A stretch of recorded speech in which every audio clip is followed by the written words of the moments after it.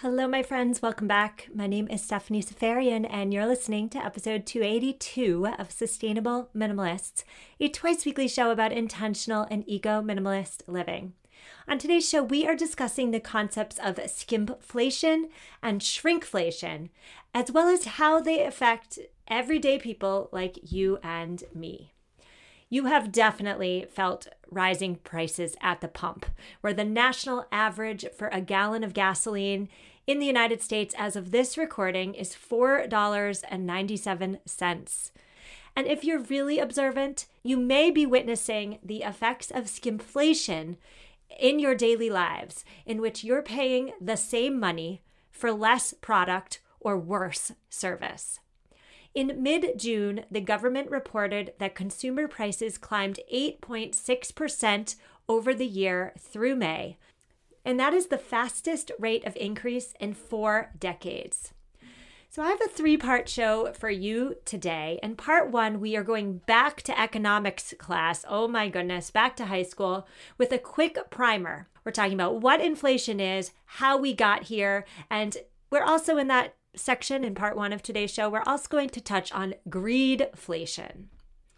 Part 2 is all about skimpflation and shrinkflation and what it means for consumers like you and me.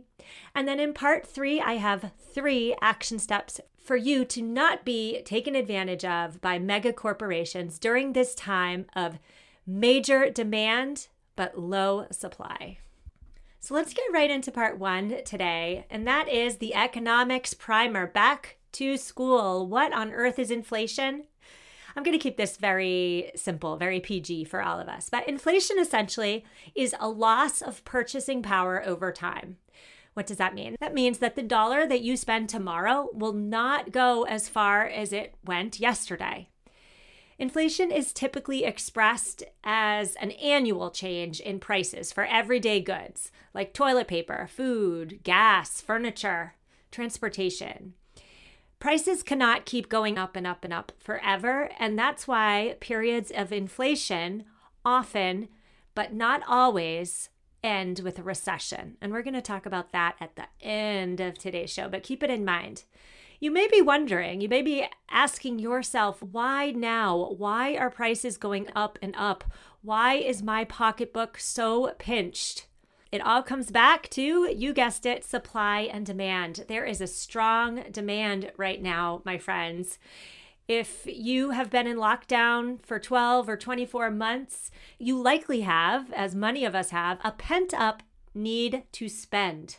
We stayed home. We didn't buy much. But here in America, we have money and it's burning holes in our pockets. According to the New York Times, it's estimated that American households collectively, so all of us, we have a combined $2.3 trillion of excess savings to help us weather higher rates and prices, but also to entice us to spend, to buy something.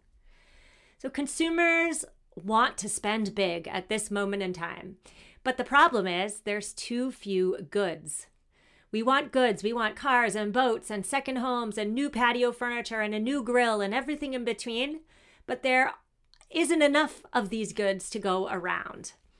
Why? There were plenty of factory shutdowns during the pandemic. More recently, COVID lockdowns in China have exacerbated supply chain issues. There's also a war in Ukraine. The Russia and Ukraine region is important to the world for its supply of wheat and corn and metals and oil and gas and fertilizer. So there are reduced supplies of these commodities, and that has driven up prices sharply. It's an interesting moment in time in which consumers, we want to spend, but there's not enough for us to spend our money on.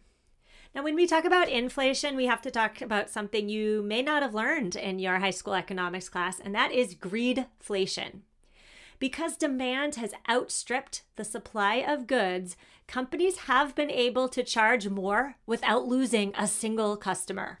Some experts argue that the big corporations are supercharging inflation, so making inflation worse by taking this opportunity to jack up prices and make record profits. Now, I think it's really important to say here that I'm not talking about small businesses here. Many businesses, and particularly small businesses, are struggling to cope with this moment in time, struggling to cope with inflation. They can't find workers. If they find workers, they can't pay those workers the salaries they're demanding. They're also hit with rising costs. So when I talk about greedflation, I'm not talking about the small guys. I'm not talking about the small businesses. I am talking about the mega corporations. So let's back up for a minute. Greedflation is when mega corporations own a gigantic share of the market and jack up prices to increase profits. So here's an example. We'll take soda as an example, okay?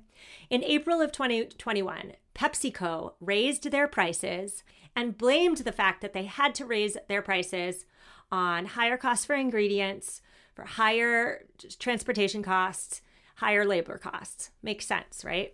Makes sense. But then it recorded $3 billion in operating profits through September. So how did it get away with raising prices and also increasing profits? So the more money that the executives get at the end of the quarter because they did so well, their pockets are getting extra padded. How did they get away with this? Pepsi really only has one major competitor, and that's Coca-Cola. Coca-Cola conveniently also raised their prices around the same time, and Coca-Cola recorded $10 billion in profits in the third quarter of 2021, which, by the way, is up 16% from the previous year. So two mega corporations holding a large, if not the entire share of the cola market, raise their prices at the same time. What are cola-loving customers supposed to do? Either go without soda or accept the raised prices and continue on drinking. Here's another example of greedflation. I'm giving this example for the parents out there. When we talk about diapers, let's say, or even toilet paper, there are two mega corporations who own the vast majority of market share. First is Procter & Gamble. I'll refer to Procter & Gamble as P&G, and there's also Kimberly-Clark. April 2021, P&G raised their prices on diapers, on toilet paper, on other staples. And they, just like PepsiCo, cited increased costs in raw materials, transportation, etc. Still, just like PepsiCo, Procter & Gamble reported making huge profit that year. Profit. 25% profit margin to be exact. Now, so you say to yourself, oh, I'm just not going to buy P&G diapers anymore for my little one. Good luck trying to find diapers that aren't owned by a mega corporation like P&G. The other megacorp in this sector is Kimberly-Clark, which, again, so conveniently, so coincidentally, also raised their prices at the same time and subsequently reported increased profit. So if it's such a bad time to be a corporation, and if they truly also are getting hit with increased prices, it's natural, if you're listening, to ask yourself, how are these corporations still bringing in record profit? Profit. You guessed it. They are passing on the buck to consumers like you and me, and they can get away with this for a few reasons. The first reason is that when all prices, so prices for everything, is rising, we tend to lose track of how much is reasonable to pay for something. Corporations then can jack up the prices and consumers won't put up a stink, right? There's also the lack of competition, which I alluded to with both my examples, PepsiCo and Procter & Gamble. If the market was actually competitive for soda, was actually competitive for diapers, corporations would keep those products' prices as low as possible because they want to compete for customers. But here in the United States, most sectors are now dominated by just a handful of mega corporations. And those mega corporations coordinate prices.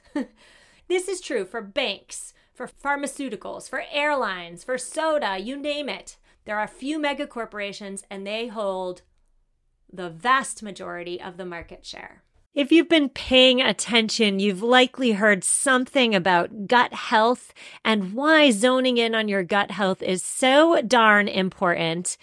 You need EQ's Daily Women's Microbiome Defense. It's a 3-in-1 capsule that supports your digestive health and promotes gut barrier protection. I started taking EQ's Daily Women's Microbiome Defense because I have a bloating problem, friends. Yes, I do. Inflammation is not my friend. Since taking 1 capsule a day on an empty stomach with water, I have noticed more energy, improved skin, and here's the big one, reduced bloating. Head to myeq.com and use code SUSTAINABLE for 15% off Equilibria's microbiome defense and so much more. That's myeq.com and use code SUSTAINABLE at checkout for 15% off site-wide today. Nothing nurtures the world above better than the soil below, and that's why I am so excited to introduce you to Coast of Maine. Coast of Maine is an organic soil brand that offers a full range of products designed to cover all of your garden and lawn needs. In years past, my vegetable garden, I neglected the soil and I didn't have much yield. If your soil lacks appropriate nutrients for success, your garden may not succeed. And so this year, I am so excited to cultivate the soil before planting the plants with Coast of Maine's organic products. Coast of Maine believes in nurturing relationships with local retailers. So next time you're at your local retailer, look for Coast of Maine products. Get growing. Visit coastofmaine.com to find a local retailer near you. coastofmaine.com. So we're moving on to a type of inflation that you may have experienced in your daily life lately, and that is skimpflation. During times of inflation, brands must choose between one of 3 choices: passing on their increased expenses to consumers, that's choice 1. Choice 2 is taking a hit to profits. And choice 3 is replacing parts or services with something cheaper. We can cross off option number 2 right off the bat. Option 2 is take a hit to profits. Brands are never going to take a hit to profits if they don't have to. And raising prices, that was choice 1. Raising prices can make consumers angry and turn them away. Enter skimpflation, which is a sneaky and stealthy and ninja-like kind of inflation in which consumers pay the same amount, or in some cases even more, for a product or a service that is less than what it used to be. So brands are skimping on their product or their service while also, in some cases, raising prices. The worst part about skimpflation, in my humble opinion, is that companies are doing this in the hopes that we, the consumers, are too ignorant to even notice. So the brand gets to continue to enjoy all the benefits that come with having its good name, and it continues to rake in profits, and consumers at the end of the day are the ones looking kind of stupid. So what are some examples of skimpflation? All right, here we go. With clothing, retailers offset higher costs by buying lower quality fabric, manufacture these clothes more cheaply, leave out the lining in the dress or coat. That's skimpflation. Skimpflation is you order a pizza from a major pizza chain, and then it takes a ridiculous amount of time for that pizza to actually get delivered to your doorstep. And then when you get the pizza, it has much fewer peppers and onions on it than it did the last time you ordered from them. That's skimpflation. Skimpflation is you're flying somewhere and your flight got canceled at the last minute. And when you try to rebook at the airport, there's nobody to talk to about it because nobody's working the customer service desk. That's skimpflation. Skimpflation is your toaster is made with cheaper parts and products inside, but you're paying the same amount of money as the toaster with the higher quality parts. Shrinkflation is a type of skimpflation. Shrinkflation, I love this word. It is when companies reduce the size or the quantity of their products while charging the same price, or in some cases even more. Now, here's a great example. General Mills. We all know General Mills, the cereal company. General Mills is responsible for Cheerios and Cocoa Puffs and a lot of household cereal staples. General Mills has recently downsized the contents of its, quote, family size box. The family size box used to be 19.3 ounces. It is now, family size is now 18.1 ounces. So there's more than an ounce less in the new family size, but it costs the exact same amount of money. So you used to be paying a certain amount for 19.3 ounces of cereal. Now you're paying that same amount of money, but you're getting less cereal. Shrinkflation happens in restaurants all the time. Let's say you order a sandwich. The food is going to be cut thinly and put on an angle so that it covers more of the plate. Or it happens when you order a, piece of fish with some vegetables, and the fish is very small, but the plate is overflowing with vegetables, which tend to be cheaper. That's shrinkflation because the size of your fish is smaller. When you start to look for skimpflation and shrinkflation in daily life, you can see it everywhere. I just have to say, for any of you listening who love Reddit as much as I do, there is a subthread in which people document shrinkflation in real time. Some of the ones that made me laugh out loud include Lunchables. It's that plastic, you send it to school with your kid. It's like lunch in a tray. So Lunchables with one less cracker. I can't even say that without cracking up. It's just so ridiculous. So let's say these Lunchables come with 4 crackers in good times. Now they're coming. Now these Lunchables have 3 crackers. That's shrinkflation. Another example from this sub-thread was Crayola colored pencils. So you think you're getting a box of colored pencils, but when you open the box, the colored pencils are half the size than what they used to be, than what you'd expect. Oh my gosh, I'm sorry I'm cracking up, but I can't help it. And then another example too, it goes back to the family size or king size messaging on cereal, king size on chocolate bars. So it says king size on your Hershey chocolate bar, but we've reduced the size. It's actually the same size as the non-king size option. So that's shrinkflation and skimpflation, which happen more often in times of inflation. And now I have 3 quick action steps for you. Spoiler alert here, these are not revolutionary action steps.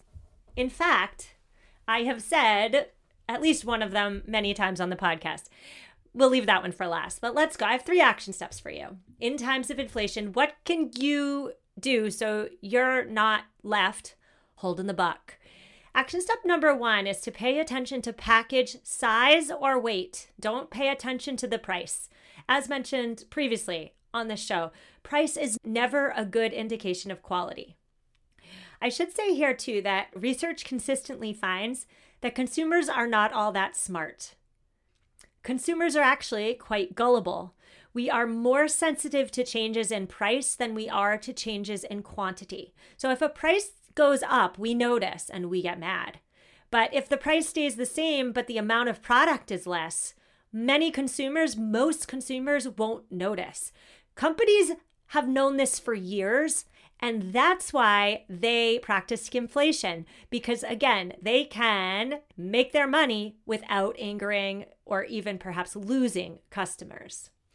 I should say that my generation, in my opinion, is really bad at paying attention to package size, especially when it comes to buying food at the grocery store. My mother-in-law, they can tell you exactly how much a box of cereal should cost. They can tell you exactly how much is too much to pay for a carton of blueberries. And because they know what the right price should be, what the average price is, they then also know when the price is higher than it should be. So for you and I, if we don't know what things generally cost, then how are we supposed to know when things cost too much? How can we make informed decisions without having a baseline from which to operate? So at the grocery store, it's not about throwing food into our carts and getting done with the errand of grocery shopping as fast as possible. It's about slowing down when we buy food.